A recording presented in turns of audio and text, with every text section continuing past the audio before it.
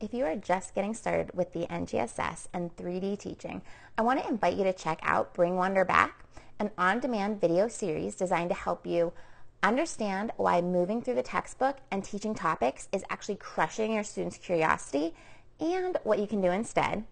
It's going to help you shift the work of learning where it belongs by building your understanding of explorations and discovery-based teaching practices. And finally, I'm going to help you take the first steps toward transforming your students into scientists through 3D learning, which is really what the NGS is all about. You can access this video series at iExploreScience/Wonder and get ready to bring wonder, engagement, and a love for learning back to your science class. All right, to the show.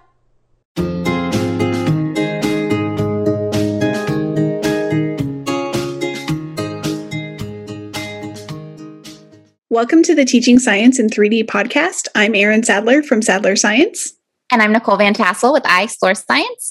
We're here to cut through the confusion to help science teachers like you make science relevant and engaging with student-driven instruction. We know that when students take ownership of their learning, teaching can be simple and fun. Thanks for being here, and let's dive into the episode. Hey there, this is Nicole Van Tassel with the Teaching Science in 3D podcast. Thank you for joining me for another episode. Please excuse my voice, I have yet another cold, but I wanted to make sure to record the final episode of 2022 and share with you 3 commitments that I made and mostly kept this past fall. So let's just dig right in because I don't know how long my voice is going to last. All right, so my first commitment, I decided I was not going to work, when I say much, outside my contract hours. So, and for many of you, this might seem like a dream, and for some of you, this is what you're already doing. And I've been in both places. Like now, I am really primarily working within, I worked within those contract hours this past fall, and, but I've also been the other person. So when I first started teaching, so this was before I had kids, obviously, I guess not obviously, but before I had kids, I was very possibly like the first teacher in the building. And I was definitely one of the last few to leave. I regularly arrived at school like well before 7, honestly, sometimes like 6:30, maybe even earlier. And my start time was not until 8:10. And I typically left school, after 5:30 or even 6 o'clock. It would not be surprising for me to spend a weekend day or even both days at Panera or Starbucks, coffee shops, places like that, grading, planning. I was lugging my school materials back and forth pretty much every day. And, like most teachers, my summer breaks were filled with just professional development and learning. And some of it was awesome. Like I went to San Diego. I can't remember what else I did, but I did a lot of different like workshops and they were really cool experiences, right? So it wasn't like bad stuff. But I was also, course planning to get a jump start that honestly never seemed to last, preparing my classroom, decorating, doing all of those things that I could do over the summer. And again, this might totally sound normal to you, or it even might sound like a shorter work day than what you're typically putting in. And I'm not trying to make this into like who works the longest contest because that's nothing to be, proud of. But my point is that I was just an overachiever teacher who worked well beyond my contract hours. And I thought that's what it had to be. Now, when I had kids, these work behaviors did begin to shift. I started coming in a bit later. It was what worked out with like our daycare situation, with getting my kids ready in the morning, or my child ready in the morning, and I was leaving a bit earlier from school. I had to relieve a babysitter, things like that. But I was still bringing work home, and I was still working on the weekends, and I still filled my summers with some degree of schoolwork, I just didn't know how to set boundaries around my work time. And so I felt like I really needed to do it all. And that mindset, that thinking was partly the reason I decided to leave the classroom when my second child was born. I just couldn't really envision being a teacher without the extra hours and the work and the stress. I literally would tell people like, I can't be the teacher I want to be and be a parent. And so I didn't go back after my second child was born. Now, I did obviously do other things like iExploreScience, but because, not working didn't seem like it fills my soul to work. I enjoy what I do, but I just didn't think I could could be a teacher and not have all of that extra work time, right? Okay, so fast forward 5 years, I'm back in the classroom. I now have 3 kids. My oldest is 7, my middle child is 5, my youngest is 3. And this time I decided it was going to be different. I missed being in the classroom. I missed having students. I missed building relationships. I did some subbing, and it didn't quite fill the void of like knowing your students and having that community. And so I decided to go back to the classroom this year. Now, transitioning into my life as a work from home mother, and as an entrepreneur, starting I Explore Science, came with a ton of personal development and growth for me over the last 5 years. So we're talking about since my middle child was born, moving into that role and doing all of the learning and honestly a lot of healing from my sister's death, from the transition of becoming a mother, just all of the baggage that we carry from our childhood. Like even when you have a great childhood, I had a wonderful childhood, but like my parents did their best, but we all have things, right? I did so much growth and healing over the last 5 years. And I learned a lot about what self-care really is, about living life at a different speed, about setting boundaries and honoring my own needs. I've learned, and I'm still learning, to give myself grace and rest when I need it. I am so bad at resting, but I try. To honor my energy levels and just flow with them. And to recognize, if not fully let go of, my like people-pleasing inclinations and behaviors.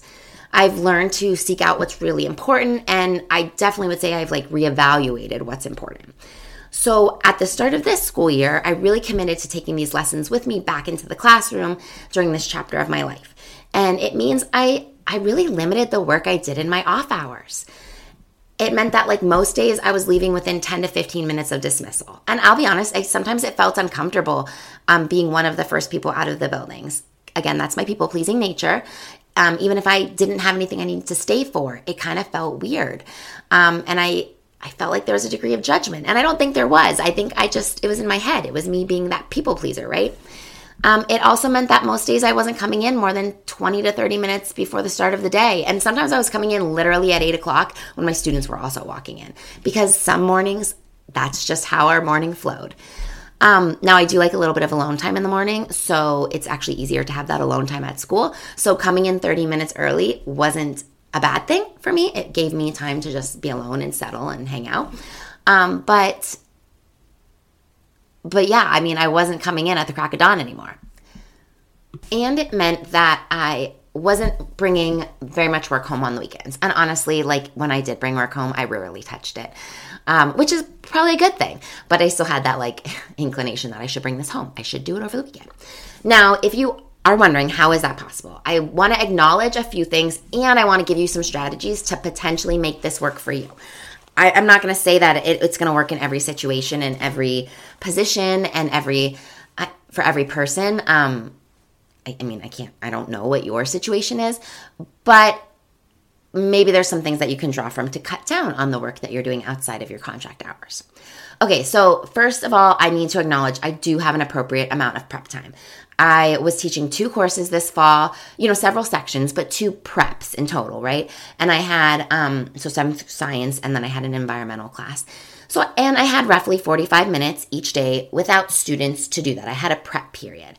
I also supervised like a 30-minute study hall, which gave me some time to do some like low concentration work if my students didn't need help with some science things during that time. So in terms of planning, I had a good situation, and I recognize that.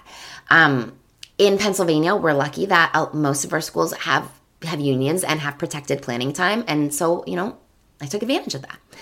I also am lucky that I had, or fortunate I should say, that I had a curriculum to draw from.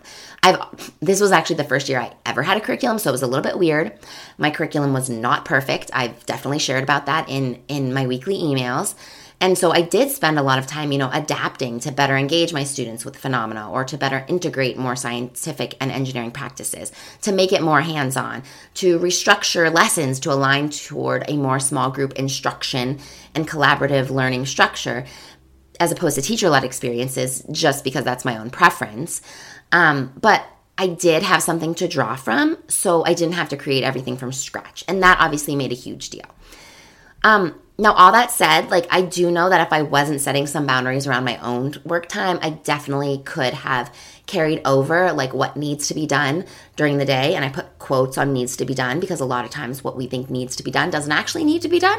But anyway, I definitely could have carried that over into my evenings and weekends if I wasn't making an effort to like not do that. But I decided I wasn't going to. So I didn't bring significant amounts of things home. My to-do list sometimes was just like collect creek water for water testing, or like bring in this supply or that supply. I did some laminating and cutting. I made some things at home when I felt like it. But in general, I really tried to leave work at work as much as possible. Now, here's some of the trade-offs, and here's some of the strategies that you can dig into if you're able to. So in order to successfully leave work at work, it meant that I had to carefully utilize the resources I already had available or could obtain easily. And I had to be content with less than perfect. Maybe I had a lab or an activity or a worksheet, or I could find one online that wasn't exactly how I would have designed it. But oh well, sometimes good is good enough. And I had to, embrace that. So to find some of those resources, I was frequently on sites like Teachers Pay Teachers, Better Lesson, TED Ed, all of those science literacy sites that I shared a few weeks ago on the podcast. And honestly, just like good old Google searching. I found those resources and I used them as is. I didn't spend time tweaking them or changing them. I just went with it. I also, and honestly, the trade-off of spending a couple bucks on a Teachers Pay Teachers product that meant I didn't have to like revamp a lesson or something like that, I'm okay with that. And I, again, am in a position that I have the flexibility to do that. But there are a lot of great free resources. Honestly, I always start my TPT searches with free resources. And usually I can find something, again, that works. Might not be my favorite, but it works. I also really focused on shifting work to my students. So that might be self-reflection instead of official grading. It might be students self-correcting instead of me grading or correcting. Or even just straight up grading. Like sometimes they could check their own work and turn it in, and I would just give it a quick once over, and that was, the grade. It could also be asking students to help with preparing materials for a lab. So it's amazing what 1 or 2 helpers can get done during, a study hall period, or at the end of the day when they have a few minutes with my homeroom or whatever. I didn't have to prepare everything myself. Even during class, leaving some of the preparation and definitely leaving the cleanup to students helped build their independence and their responsibility, and also saved me time. I also spent some time creating templates that I could use again and again. So a rubric to grade notebooks, or a rubric to grade CER paragraphs, or a rubric to grade like literally everything. I don't know, generic projects or exit ticket slips, anything like that. Literally, rubrics are amazing. Make them. I also created rubrics and tools, you could say, for students doing self-reflection or self-scoring, for peer grading organizers, bell ringer worksheets so that we just use the same bell ringer worksheet for an entire 3 weeks or 2 weeks instead of trying to have students turn something in every single day. Exit slips, ticket slips. So again, here I give them the question or the prompt, they write their answer, and there's a small little rubric or scoring guide on the side. You can make templates for literally everything.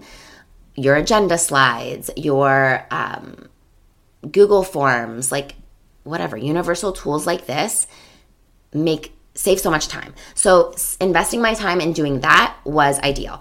Even investing my time in creating some ongoing activities that I could fall back on if we had a little bit of extra time and my students needed some sort of meaningful work to do.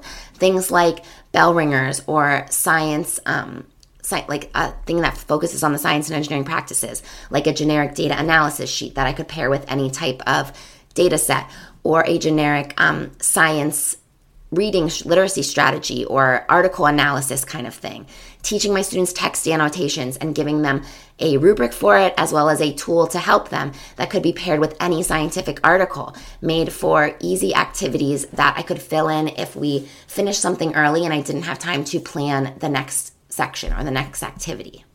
By shifting my work to students and creating these like universal templates that I could use again and again, I could save myself time on preparation and grading, and like just those on the fly things that sometimes we need to do. Lastly, I really was careful in picking and choosing what I decided to collect, grade, and assess. And I'm going to share some thoughts on that further on, but that's my point 3. So I did not collect, grade, and assess everything. I was very selective about what I did, and so that really, really limited the amount of time I had to spend in grading. One of the other commitments, and I'm going to come back to grading, but one of the other commitments I decided to do is that I was not going to rush through my curriculum to get it covered. So honestly, I remember looking back at the calendar in like early October, feeling like we had just started the school year, and also suddenly realizing that I had like 1 month left in the first quarter. My first environmental course, my one environmental course was like gonna be over at the end of the quarter. It was an elective that we were switching every single quarter. So second quarter I would have it again, but with different students. And I just started to feel this like pressure of moving faster to cover it all. And yes, I still feel that pressure myself, even though I'm committed to the idea that like content is not king, and it's okay. Like, it's not about getting through it all or surface covering it all, right? But like, even though I don't believe that, these mindsets are things that I still have absorbed and I've adhered to for years and years, and it's so easy for them to creep back in. So I started to feel that pressure, and I knew I needed to do something about it. So here's what I did. And this may work for you if you are feeling that pressure too, but you also agree that content isn't king and your students' learning is most important. And learning is not just about the content, but it's also about those other dimensions, right? The practices, the cross-cutting concepts, and I would say even the social and emotional growth that our students need to be going through, like teaching the whole child, right? So first, I reminded myself that, again, it's not all about the covering the content. We have to shift our mindset about that one, and it's just a constant battle. So I reminded myself that the learning we were doing now, yes, it was taking a bit longer. I was teaching them how to do text annotations, as well as using data analysis strategy that I find really helpful, called like What I See, What It Means. And building those skills lengthened activities that would have taken less time otherwise. But spending the time doing it right now was going to allow the same activities in future units to take less time. So that was the trade-off I was going with now. And I had to remind myself of that. And moreover, I had to remind myself that those skills are just as important as the ecology concepts we were learning, and that my students were going to benefit from them, from learning how to do annotations and how to read text carefully, from learning how to analyze data and how to critically think about it and draw conclusions from it. Those things were important, period. And those skills, spending time on those skills was worth the time that it took. So I had to just give myself a little reset and a little pep talk and a reminder about that. I then took a more practical approach and reviewed my curriculum map, scope and sequence, whatever you want to call it, where I jotted down kind of roughly when I intended to teach each unit. And so taking a moment to look on my calendar and realize that I actually wasn't terribly behind, and that all of the things had their own place and time during the school year, calmed down some of those anxieties for me. And then finally, I took some time to review and map out the rest of the unit, just to see that, like, yes, I could still finish this on, roughly on time. And it gave me a chance to like reflect on what was ahead and consider what I could skip if I found the unit dragging on. So what activities are, less important that I could just nix? What was core to the like DCI and the performance expectation? And so creating a roadmap for the rest of the unit was likewise helpful in easing some of that pressure for me. Now, if you are also feeling that pressure to rush through, and rushing in any situation is a phenomenon that causes stress. It creates stress for us. Whether you're rushing your kids out the door and it leads you to be snappy and upset and angry and whatever, or you're trying to rush through content, or you're rushing through a lesson, and again, it creates that stress for you in your classroom, I would encourage you to, first of all, evaluate if you truly are behind. Because despite feeling behind, I realized that actually I was okay. I wasn't as, behind as I thought I was. Number 2, consider what's most important and accept that it's okay if not everything gets done. Not all of those things get done. There's this analogy. I have no idea who said it now. I heard it on a podcast. And it's, we are all juggling all of these balls all the time. And some of the balls are going to break, or you're going to drop some of the balls at some time or another. That's literally just life. But there are some balls that are glass that you don't want to break, and those are the really important things. And there are some balls that are, rubber, and they'll just bounce. Like, who cares? They'll be fine. So the goal is that you don't drop the glass balls, the really important priority things. And sometimes it's okay if in keeping those glass balls afloat, you drop the rubber ones. You go from 5 balls to 3 balls or 1 ball, because that's what's important. So in your classroom, what are the rubber balls that it's okay if you don't cover this concept? It's okay if you don't do this activity. It's okay if you don't get to it or decide to nix it, or just it didn't go well and you don't have time to reteach it. And then there are the other things in our classroom that are priority. And those are the ones you don't want to drop. So figure out what's most important and then give yourself permission to drop the rubber balls, to let go of the not so important things. And then along those lines, assess how you're spending your class time and just decide if those things are worth it. So maybe you're spending a lot of time on vocabulary review, or prepping before every assessment, or doing cutting and pasting for an interactive notebook. Maybe you could integrate those same, like you want students to practice with the vocabulary, maybe you could integrate that into a different, more relevant activity that would also save you time. Like maybe your students wrote a CER or developed a model to explain a phenomenon. And instead of, giving them a new assignment about vocabulary, maybe you ask your students to reflect on their existing work, cutting down your grading, and include an assignment to add vocabulary into that work. So you can then have them practice vocabulary. You can see what vocabulary they understand and see it in context. And you can cut down on your own grading as they do a self-reflection and score their own work. So thinking about how we're spending class time and how we can make it more effective or utilize it better can be a way to help you move more quickly through material, and also save you time keeping your work within those contractual hours, right? Because when you save time, you can cut down on the things you have to do outside of your work hours. Along those lines, you can think about how you're spending your class time in terms of the management and procedures, and maybe you're finding classroom management is something you're struggling with, or there's a lack of efficiency in getting things done that maybe a procedure could solve. How can you tweak your procedures or your classroom management approaches to reduce wasted time? And those things, of course, up front are going to cost you some time. Teaching and practicing a new procedure, resetting your classroom climate, or establishing a more positive classroom culture may cost you time up front if you didn't do those things already, but in the long run, it saves you time. So again, it's figuring out which balls are most important. And sometimes those balls in the moment are the glass ones, and the content has to take a backseat. Now, the third commitment that I made was that I was not going to rely on grades as motivation. So this is one that, while I strongly believe in this position, I sometimes find myself slipping back into old mindsets and approaches. I would start to think about saying, like, you need to finish this and get it turned in or you'll be losing points.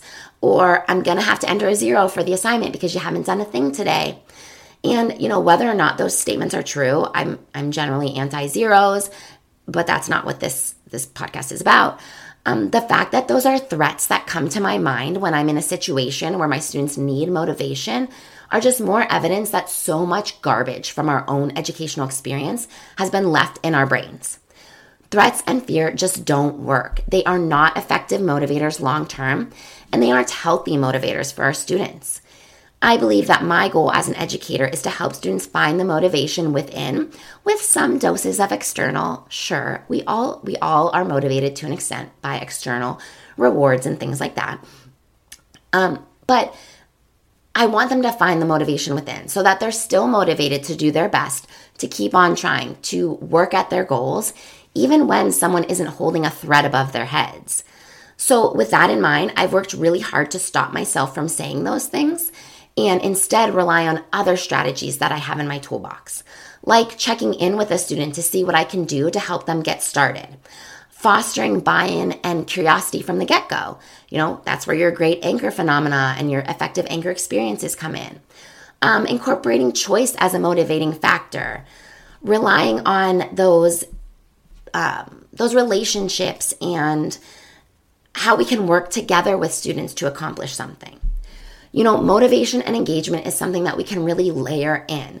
Like building trust, it's not one big thing that works for everyone. And instead, it's something that we layer to foster that intrinsic motivation. We start out with our relationships and our classroom culture.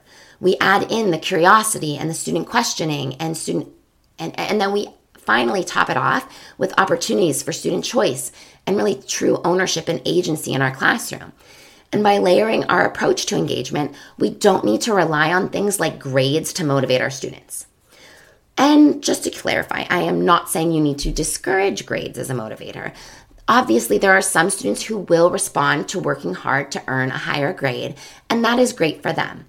But I am doing my best to not rely on that to get students working and learning, because I don't want my judgment to be the thing that motivates my students. Now, interestingly, this approach to not rely on grades has actually saved me a significant amount of time, which has allowed me to keep my work within contract hours. If you're wondering how, well, it's pretty simple, but when grades are not being used as a motivator, I can be super selective about what I grade. And I did not have to spend a ton of time on assignments that I honestly would just give participation points to. Or I have to, check and review every worksheet or every activity that we completed. Instead, I focused on assessing notebooks periodically, so choosing just like a page or two that represented student learning to check in on, and of course using a rubric to do that. Grading a handful of questions on an assignment instead of checking everything. And the questions that I selected were really those that would give me insight into student understanding and learning. And oftentimes I didn't even collect activities at all. I just assigned students a Google question following an activity that really probed into their learning. And all I had to do was then grade that one question quickly and easily on Google Classroom. It was like the biggest time saver of all. It was my favorite way to check in on students' understanding and quickly put in a grade. And I mean, they couldn't answer it well if they didn't do the activity. So it was also a way to honestly kind of keep them accountable without relying on, threats of grades to keep them accountable. I really, students really don't need to answer 30 questions to demonstrate their learning. When you're focusing on phenomena and, applying what students have learned to a new situation, a few questions can do the trick just as well as like a 30-point multiple choice question thing. Now, grading became even easier when I learned a trick on Teacher Instagram, which was creating a comment bank on Google Documents. And honestly, I did that back at the beginning of the school year, so I can't remember how I did it, but I figured out how to do it. And I'm sure you can if you give it a little Google. But it allowed me to give some feedback quickly and easily, and then, customize feedback when necessary. I found myself like writing the same responses to student work, like, this is a good start to evidence, but I wish you had added more specific numbers or something. Instead of having to type that on every student's work, I could just click on the comment bank, and then I could also add customizable comments when necessary. That was a really big game changer in assessing student work in Google Classroom. I also used my fair share of Google Forms to check in on understanding as well. So I would pair, auto grading, multiple choice type of questions with open-ended responses. Like, again, 1 or 2 does the trick. And because it scored half of it and I only had to check in on 1 or 2, and then I posted it to my grade book, it was just, again, a wonderful, quick grading experience. So because I was not using grades to motivate my students or to keep them accountable for doing the work, I could really be selective about my grading, and I cut down on a ton of grading time. And again, I really tried to shift ownership to my students in focusing a lot on reflection and self-grading and using rubrics and all of that as well. Now, changing our practices, changing our classrooms and our students' experiences as learners and our education system as a whole, it really begins with changing our mindsets. It begins with committing to our values and our evolving ideas in both theory and in action. And I know how easy it is to fall back into our old habits and our ways of thinking. Like, I experienced that totally full on this fall. I experienced that when I'm like interacting with my own kids about their school experience. It's ingrained in us. But I also know that it does feel good to push back against those and know you're making change and you're breaking cycles in our education system, even if it's just in that moment or just in your classroom. So inside our own spaces, in our minds and in our classrooms, we can actually be pretty powerful when we decide to be. So I guess I want to challenge you to consider, as this calendar year draws to an end, what changes will you commit to for the rest of this year? And, what strategies might help you hold yourself to those commitments. And that brings us basically to the end of our last episode of 2022. For the next few weeks, I'm going to be spending time with my family and enjoying the holidays. Erin and I will be back with new episodes in 2023, and we really look forward to continuing to connect with you then. Before I sign off today, though, I do want to share a little bit of a life update. So, obviously I've been sharing a lot about my time in the classroom. This fall, I went back into the classroom teaching 7th grade science. Yet as I settled into my new position, it wasn't quite what I thought it was going to be. I found the school's culture wasn't what I had expected, and it was struggling to live up to its own values and mission and vision. The mission and the vision that had really drawn me to it. And like many schools rebounding from the last few years, the sense of community amongst teachers and students and between teachers and between students, the caring day-to-day interactions, the place for joy in the classroom and in the school, it's just not quite there. There's a lot of teachers that are struggling, and there's a lot of challenges that haven't been effectively addressed. Again, because it's been such difficult years, and I don't want to say any of this as a judgment. Like, it's hard. But it wasn't what I was expecting and what I wanted. And I just found myself increasingly unhappy with the culture that I had joined. And, for a while, for a few months, I got to say, I realized this pretty early on. But for a while, I told myself that I was still making an impact in my own classroom. And I love my students and I love my teaching moments.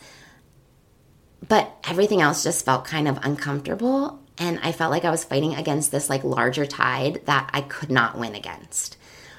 So it was a struggle for a few months this fall. Even as things were going really well within my classroom, it didn't feel so good walking through the doors every day. So I spoke up. It was terrifying. It was anxiety inducing. It was very difficult. I don't like confrontation. But I spoke up. And as a result of that, in mid-November, a new opportunity actually opened up for me. So this month, December, I have actually transitioned into a new role at my school. I am now serving as the interim dean of students. So I'm not in my 7th grade science classroom anymore. Now I get to work with all of the school and all of the students and all of the teachers. And it's really exciting. Despite the terrifying conversations that I had to have in, end of October, early November, my principal's response to my speaking out was basically, well, help me change it. I had concerns about the culture. Her response was, well, help me change it. So it's been an incredibly wild ride. And the challenge of making change at an organizational level is new and daunting. But so far, I'm like 2 weeks in. By the time this airs, I guess 3 weeks. I'm really loving it. And I have to say, like, this is my mission. Transforming our educational spaces into places where our students can be safe to learn and lead, and supporting teachers in doing that. That's where my work has been leading me the last, I would say probably 2 years, but definitely the last several months, the last 6 months, 12 months maybe. And while the transition to three-dimensional science teaching brought me into this arena, and honestly, having my own kids and evolving as a parent also has had a huge impact in that. But like, I've realized, science is not the only place where these spaces are needed. Although, of course, science classrooms are still my favorite places to be. It's really important that our schools as a whole become these spaces. If we want our students to learn, we need to create environments where that is possible. And you can refer back to all that brain science stuff that I love sharing with you and that I've shared again and again on this podcast. And all teachers really need support in making that happen. So if you're wondering, well, what does that mean for I Explore Science or this podcast? Like, it's not going anywhere. I Explore Science is, science is still my favorite place to be, and it's where I feel most comfortable. I have taught social studies. I actually have taught ELA. I have not done so in years. Once I got into science, that was where I stayed. So my area of expertise is certainly still in student-driven science learning. But within that sphere, I find myself more and more being drawn into conversations and teaching on establishing the classroom cultures that make student-driven learning possible. Because all of these wonderful science things cannot happen without the strong cultures, without building our students' skills. So I've really found my work evolving from primarily teaching about the NGSS and three-dimensional learning to actually supporting teachers in creating classroom communities where their students are able to engage in deep learning and step into leadership and ownership and responsibility. And again, to do that, it requires those cultural shifts, the relationships between students and teachers and amongst students, the classroom procedures and approaches to management, how we're building our students up to take on these roles. Like, they don't come to us with these skills. So how we're building those skills. It includes all of that. It requires all of that. And of course, it also requires the curricular materials and the instructional strategies that I've been sharing with you and that I've been developing for the last 5 years. The things that support students' critical thinking and their content understanding and their skill mastery. It includes all of that, right? So I'm still figuring out what it's going to look like on my end. I've been deep in the curricular materials and the instructional strategies, and I'm finding myself moving more and more into like the cultural shifts. But there's also a lot of fuzziness. I don't know where I'm going exactly, but I do know that, I Explore Science is not going anywhere.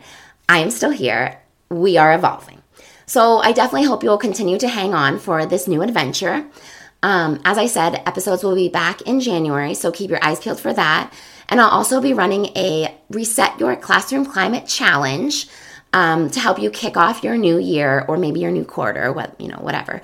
With a fresh approach and, a little touch of some warm fuzzies to build that positive classroom environment and classroom climate. So keep your eyes out for that after the new year in 2023. Thank you so much for being a listener here in 2022. We have loved sharing our thoughts and learnings and knowledge with you, and we will catch you in 2023. Have a good rest of your year. Rest up and have a wonderful break.